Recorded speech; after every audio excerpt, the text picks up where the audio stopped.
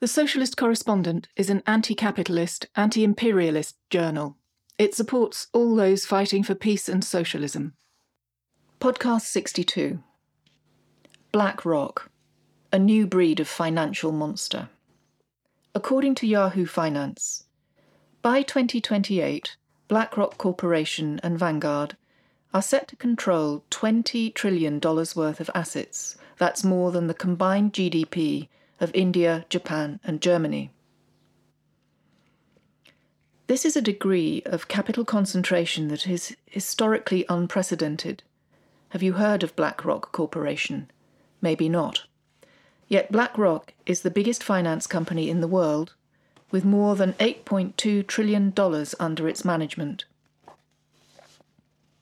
The financial crisis of 2008 threw up a new breed of capitalist monster, according to Werner Ruegmer, writing in Strategic Culture in 2021, including hedge funds, locusts or private equity investors, and asset managers like BlackRock.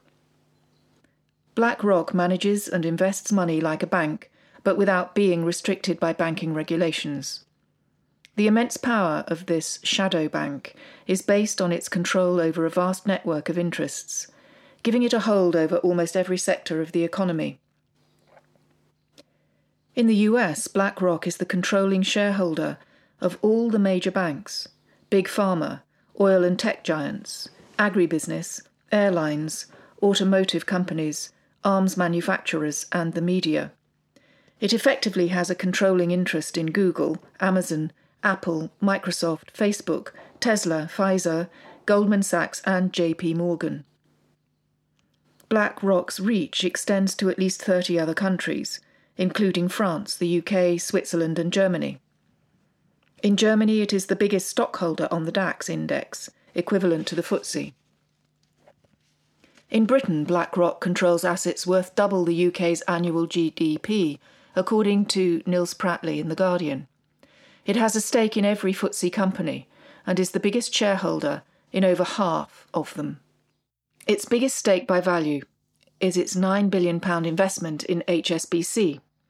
Other major shareholdings worth more than £5 billion are AstraZeneca, of which it owns 10%, British American Tobacco, GlaxoSmithKline, and Royal Dutch Shell. BlackRock's power is largely hidden. Heike Buchter, who has written about the company, titled the first chapter of her book, "The Most Powerful Company No One's Heard About." Buchter says, if you only look at the individual businesses BlackRock is involved in, you don't necessarily realise there's a problem. But add them all up, all the company's lines of business and advisory roles, and you end up looking at a massively complex structure where you have to wonder, wow, what kind of monster have they created here? BlackRock's method is to buy up around 5 to 10% of a company's shares, which appears unthreatening. But that slice of ownership gives it enough lobbying power to control it, especially when it acts in concert with Vanguard and State Street, the third of the big three asset management companies.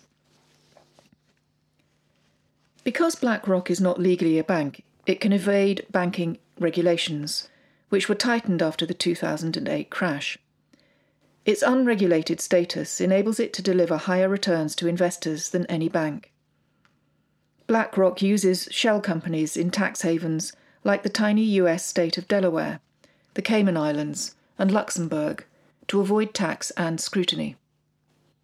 Delaware, since the 1920s, has been home to the powerful pharmaceutical company DuPont, recently merged with Dow, of which BlackRock is a major shareholder. Throughout World War II, DuPont provided technology to the Nazi war effort and made profits from IG Farben's slave labour in Auschwitz. With Joe Biden as its senator between 1973 and 2009, Delaware grew into the world's biggest corporate financial haven.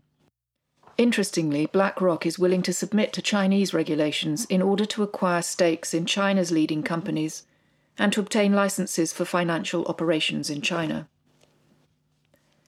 Before the 2008 crash, Goldman Sachs played a similar role to BlackRock on a smaller scale.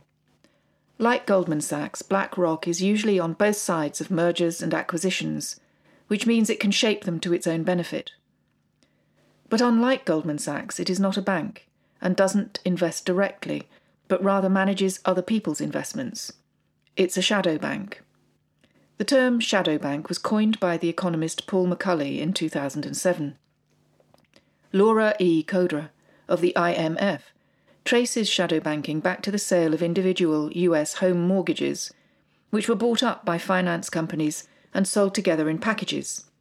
This was how BlackRock's CEO Lawrence Fink made his money in the 1980s.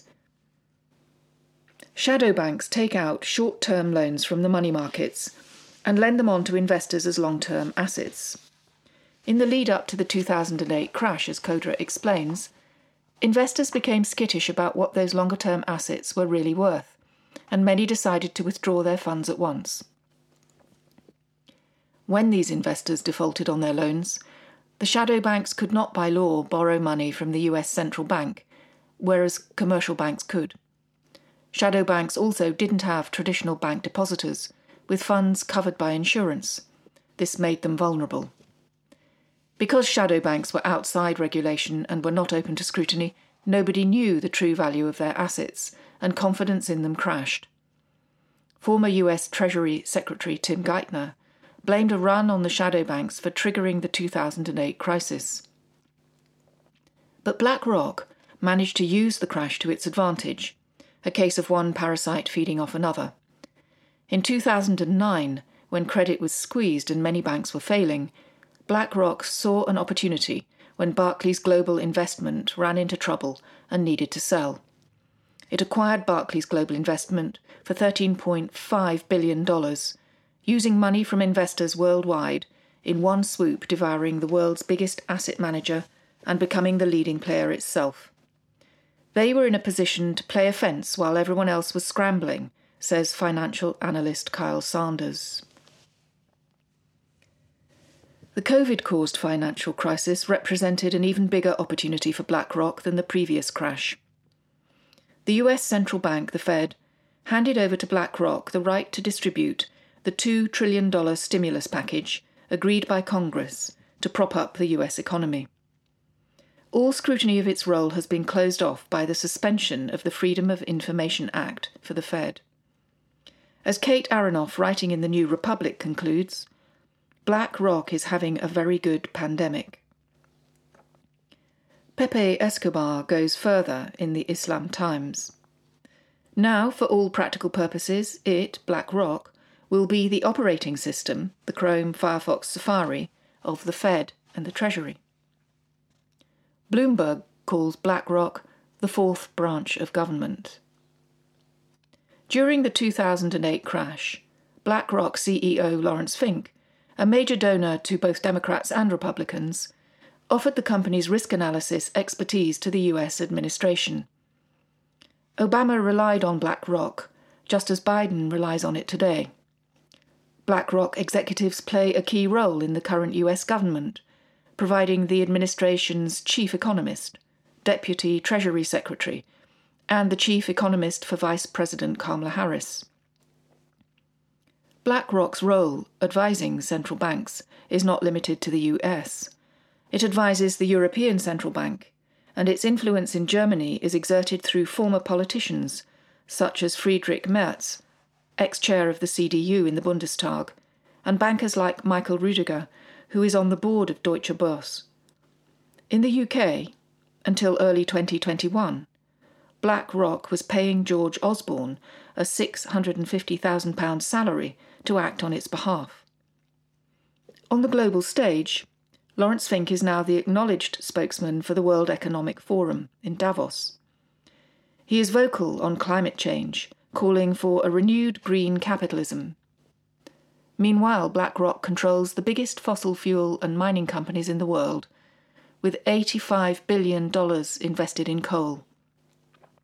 A report by watchdog Majority Action found that BlackRock and Vanguard defeated 16 climate-related shareholder resolutions in 2019. BlackRock represents a dangerous new stage in the monopolization of finance capital, the high degree of which makes for tremendous instability. Crises are inherent in the irrational capitalist system and cannot be averted. The more monopolised the system, the more quickly a financial infection can lay the whole system to waste, as we saw in 2008. Financial commentator Martin Wolf bemoans the fact that the dynamic capitalism he once knew has degenerated into a system of what he calls unstable rentier capitalism. Nothing has changed since 2008. The parasitism has only deepened, and the monopoly power of BlackRock threatens the system as a whole. Another financial crash is only a matter of time. If you'd like to read more or to subscribe to the journal, you can do this via our website at www.thesocialistcorrespondent.org.uk.